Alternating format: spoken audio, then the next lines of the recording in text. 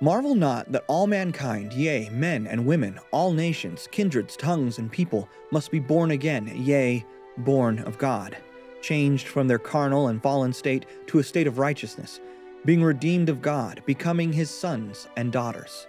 Mosiah 27, verse 25. Hey listeners, this is Neil from Book of Mormon Central, and today's podcast addresses the question, how can contrast teach us about true conversion? According to the title page of the Book of Mormon, one of the main purposes of that sacred volume of Scripture is the convincing of the Jew and Gentile that Jesus is the Christ, the eternal God, manifesting himself unto all nations. As such, true conversion of the gospel of Jesus Christ through his atonement is one of the major themes throughout the Book of Mormon's pages. Among the most powerful and enduring examples of this theme is the story of Alma the Younger. According to Blair G. Van Dyke, the conversion of Alma the Younger provides a template for determining whether true conversion has transpired in the heart of an individual. When reading the various accounts of Alma's experience, it can be easy to focus on the miraculous intervention of the angel and conclude that it was the angelic vision that converted him.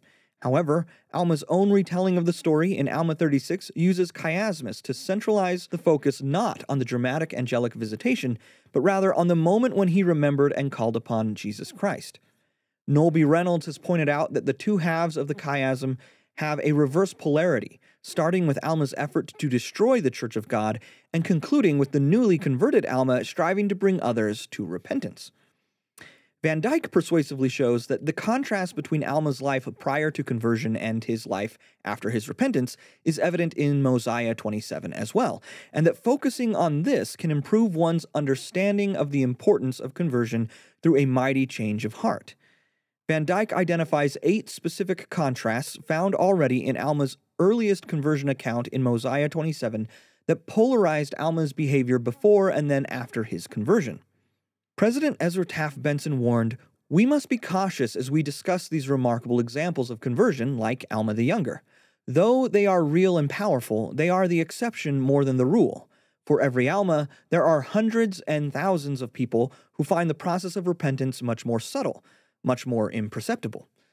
As such, sometimes focusing too much on the dramatic and miraculous nature of many conversions in the Scriptures can distract readers from the valuable lessons these accounts provide on the process of conversion and what being born of God looks like in regular day-to-day life.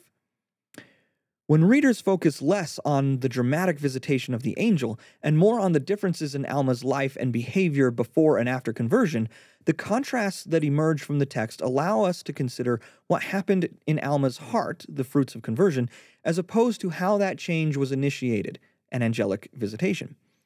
This allows the reader to understand more clearly that true conversion has not so much to do with the events surrounding conversion, but with our reactions to those events. Viewed this way, Van Dyke concluded, Alma serves as a pattern for all truth seekers. He came to Christ through repentance, was born of the Spirit, consecrated his talents and energies to building the Church of God, openly and publicly stood as a witness of Christ, and chose to be an instrument in the hands of God. Coming unto Christ, repenting of sins, consecrating time and talents, building up the church, standing as witnesses. As the Book of Mormon clearly and purposefully teaches, these are relatable activities that all disciples of Christ can strive to participate in. Indeed, they are among the things Latter-day Saints covenant to at baptism as well as in additional ordinances in the temple. As President Benson taught, it is by living quiet lives of goodness, service, and commitment on a day-by-day basis that people slowly but surely move closer to the Lord, little realizing that they are building a God-like life. Thank you for listening. For more information on the Book of Mormon, visit bookofmormoncentral.org and click on the Know Why tab.